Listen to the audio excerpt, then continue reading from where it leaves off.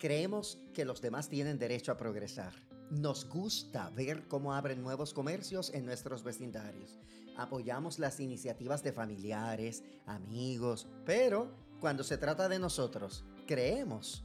Soy Amaury Oyola y de creer, actuar y suspender la realidad hablamos hoy en Diseña tu Felicidad.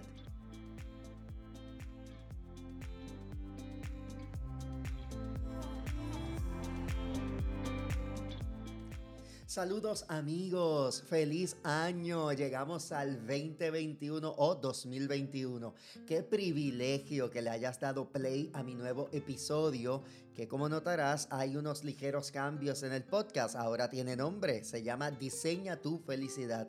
Y es que tengo tanto que contarte y en estos meses que estuve dedicándome un tiempito, decidí hacer la certificación como coach profesional y especializarme en organizaciones, así que en estos meses había estado trabajando y diseñando lo que será mi nueva estrategia de trabajo o mi nueva manera de vivir. Y como he mencionado anteriormente en otros episodios, ustedes saben que para mí el 2020 fue un proceso de crecimiento, fue un año de multiplicación, fue un año de aprendizaje acelerado y de comenzar a hacer las cosas que hace tiempo quería realizar y no me atrevía. Y me parece que han estado dando resultados porque me sigue escribiendo la gente que sigue escuchando los episodios y que de alguna manera estamos llenando, ¿verdad?, algún espacio en su vida y eso para mí es la mejor paga. Me puse a pensar en los primeros meses de la pandemia, específicamente en el tiempo de la cuarentena, cuando me dedicaba a escuchar los mensajes, y que todavía lo hago, del pastor Gabriel Ñanco. Él es el pastor de la Iglesia Luterana San Marcos. Entonces, él en una ocasión utilizó un concepto que a mí me voló la mente, y ustedes saben que yo me aprovecho de esos pequeños espacios de aprendizaje para de ahí entonces evolucionar y hacer otras cosas con ese tema. Pues el pastor hablaba de la suspensión de la realidad. En su narración, él expresó lo mucho que le gustaban los circos cuando era pequeño y cuánto le impresionaba sobre todo los trucos que realizaban los magos, provocando que la realidad de alguna manera quedara suspendida por un rato mientras él se daba la oportunidad de creer en aquellas hazañas que con el tiempo entendió eran meras ilusiones de los magos. A mí me gustó mucho, como te dije, esa manera de pensar y ese concepto y rápidamente busqué cómo aplicarlo a mi diario vivir. Y ciertamente, ante estos espectáculos, nosotros como que dejamos a un lado el escepticismo y nos regalamos el permiso de que nuestros sentidos se envuelvan en la dinámica de lo que exploramos en ese momento. A mí me pasa mucho en el teatro, la gente se envuelve en la historia, la gente es capaz de creer cosas que sabemos que en la vida real no ocurrirían, pero como te lo estoy presentando en una obra, te estás riendo, la estás disfrutando, tú permites que tu mente vuele, que se suspenda la realidad en ese momento y le das paso a creer esa historia. Entonces, para entrar un poco en la dinámica de la suspensión de la realidad, te voy a dar 3 ejemplos que de seguro te han tocado a vivir. Por ejemplo, suspendemos la realidad cuando estamos en un momento único con esa persona que nos gusta y acabamos de conocer. Ahí cuando fingimos que siempre nos vestimos así de bonito, que siempre estás así de peinada, bien espectacular, bien maravillosa, que siempre estás así de maquillada, o el varón que siempre está así de oloroso, o que siempre es así de educado y caballeroso, que es así de paciente, tolerante, desprendido, así como en la primera cita. Pero al cabo de un mes o dos, por aquello de ser prudente, más o menos, porque hay gente que rompe con esto en 1 o 2 semanas, ¿verdad?, revelamos nuestras realidades y entonces empieza el verdadero proceso de conocerse. Así que nosotros por algún tiempo suspendemos la realidad de quiénes somos realmente para enamorar a la otra persona o impresionarla. ¿Cierto o falso? Claro que sí.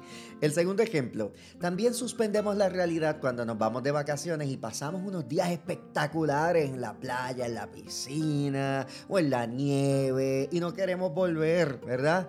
Es más, cuando te vas solo, te vas sola, te vas con amigos, te vas con familia y la pasamos de show, como decimos los boricuas. ¿Y qué es lo que típicamente decimos cuando regresamos a nuestro hogar? De regreso a la realidad. Se acabaron las vacaciones, ya regresé a la realidad. ¿Verdad que nos pasa? Y el ejemplo número 3, lo mismo ocurre cada fin de año. De alguna manera suspendemos nuestra realidad y nos damos el permiso de creer que después del 31 de diciembre de cada año todo será distinto. Si así fuera, la vida sería maravillosa. Tendríamos autos nuevos cada inicio de año, amaneceríamos el día primero sin deudas. Bueno, ¿y por qué no? Con una suegra diferente anualmente. Pero la vida no es tan fácil como lo que yo acabo de decir. En esos primeros días del año, cada una de las cosas que nos propusimos mejorar invaden nuestra agenda, nuestra lista de tareas, nuestros pensamientos. Nos vamos a comprar la agenda más brutal, la más bonita, aunque no la usemos, no es más, aunque no usemos ni la mitad de todos los beneficios que trae una buena agenda. Compramos libretas de anotaciones, nos inscribimos en varios cursos. ¿Qué no hacemos nosotros a inicio de año? Nos anotamos en el gimnasio, empezamos a trotar, a caminar, a correr. ¿Y entonces qué ocurre?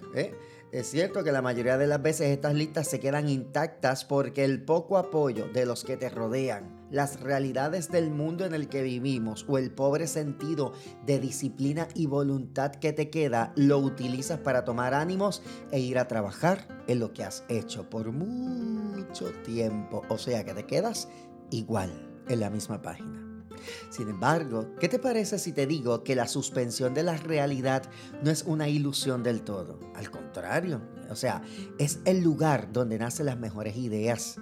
Es el lugar donde los creadores acceden a la fe que hace lo imposible posible. Solo tenemos que añadirle un toquecito de esperanza y a esa esperanza la ponemos en marcha con acciones que nos acerquen a las metas deseadas. Y esto aparenta ser mucho trabajo, ¿verdad? Pues sí lo es, pero todo el que se ha propuesto alcanzar sus metas tiene que pasar por este proceso, a no ser que haya nacido millonario en cuna de oro, y si este fuera tu caso, de seguro, te aseguro que no estarías escuchándome, ¿ok? Y como tenemos mucho dinero que buscar, te invito a hacer conmigo lo siguiente, porque ciertamente para nosotros salir de la zona cómoda hay que trabajar. La abundancia se trabaja. Vamos a hacer un ejercicio, ¿ok? Es bien breve, de verdad, pero realmente lo que hace es que te ayuda a crear conciencia.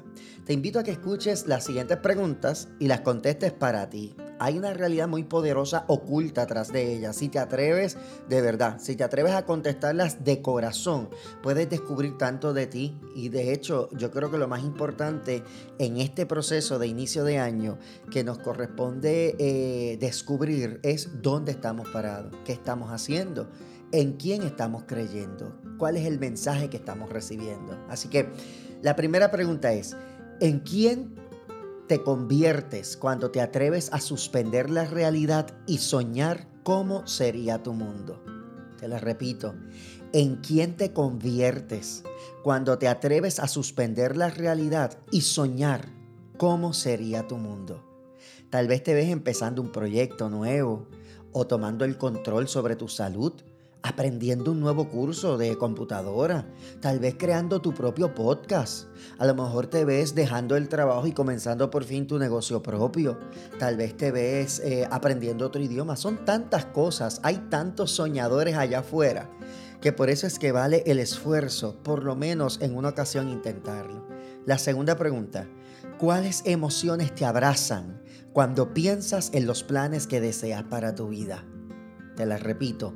¿Cuáles emociones son esas que te abrazan cuando piensas en los planes que deseas para tu vida? ¿Tú no te has dado la oportunidad de estar con tu tacita de café o de chocolatito caliente o de simplemente estar sentado, sentada, relax en la silla que más te guste de tu hogar o en el espacio que más te guste de tu casa? ¿No te has dado el breakcito de dejar que la mente se vaya a volar y empezar a soñar todo eso que has querido tener? De verdad. Es más, hay gente que hasta tiene los planes ya diseñados. Lo que necesitan tal vez es el dinero. O más allá del dinero, ¿realmente eso es lo que necesitas? Tal vez necesitas orientación, un empujoncito, alguien que esté a tu lado acompañándote para ir tras eso que quieres. Así que en esta pregunta 2, ¿qué emociones? ¿Cuáles son esas emociones que te abrazan cuando tú piensas en los planes que deseas para tu vida? ¿Te abraza la alegría? ¿Te abraza el entusiasmo? ¿Te abraza el miedo? ¿Qué te abraza? Ahora bien, del 1 al 10, piensa en dónde estás posicionado o posicionada con relación a tus metas. No importa el número que te des, hazlo de corazón. Solo así vas a poder ver el valor de este ejercicio, ¿ok? Así que trata de ser lo más honesto, honesta posible y no pensarlo mucho. Es ese número que ya, eso está ahí en tu corazón, simplemente tienes que expresarlo. Del 1 al 10, Piensa en dónde estás posicionado o posicionada con relación a tus metas. Y por último, piensa qué es lo que te falta para que te puedas dar ese número 10. Piensa qué es lo que te falta, qué necesitas, qué paso debes dar, qué gestión debes hacer, a dónde tienes que ir, con quién tienes que hablar para poder llegar a ese número 10. Puede ser atreverte a hablar con un inversionista o pedirle apoyo a tu familia o buscar los permisos que necesitas para empezar tu negocio. Pueden ser tantas cosas, pero esto solo lo sabes tú. ¿Ok? Así que repasando las preguntas. Número 1, ¿en quién te conviertes cuando te atreves a suspender la realidad y soñar cómo sería tu mundo? Número 2, ¿cuáles emociones te abrazan o qué emociones te abrazan cuando piensas en los planes que deseas para tu vida? Y del 1 al 10, piensa en dónde estás posicionado o posicionada en relación con tus metas. Y número 4, piensa qué es lo que te falta para que te puedas dar ese número 10. A lo mejor ya tienes el número 10, o tal vez estar en un 4, en un 5, en un 7, no importa. Lo importante es que seas honesto y honesta contigo y que a partir de hoy tú puedas ver ese número y ver qué tengo que hacer para llegar a ese número 10.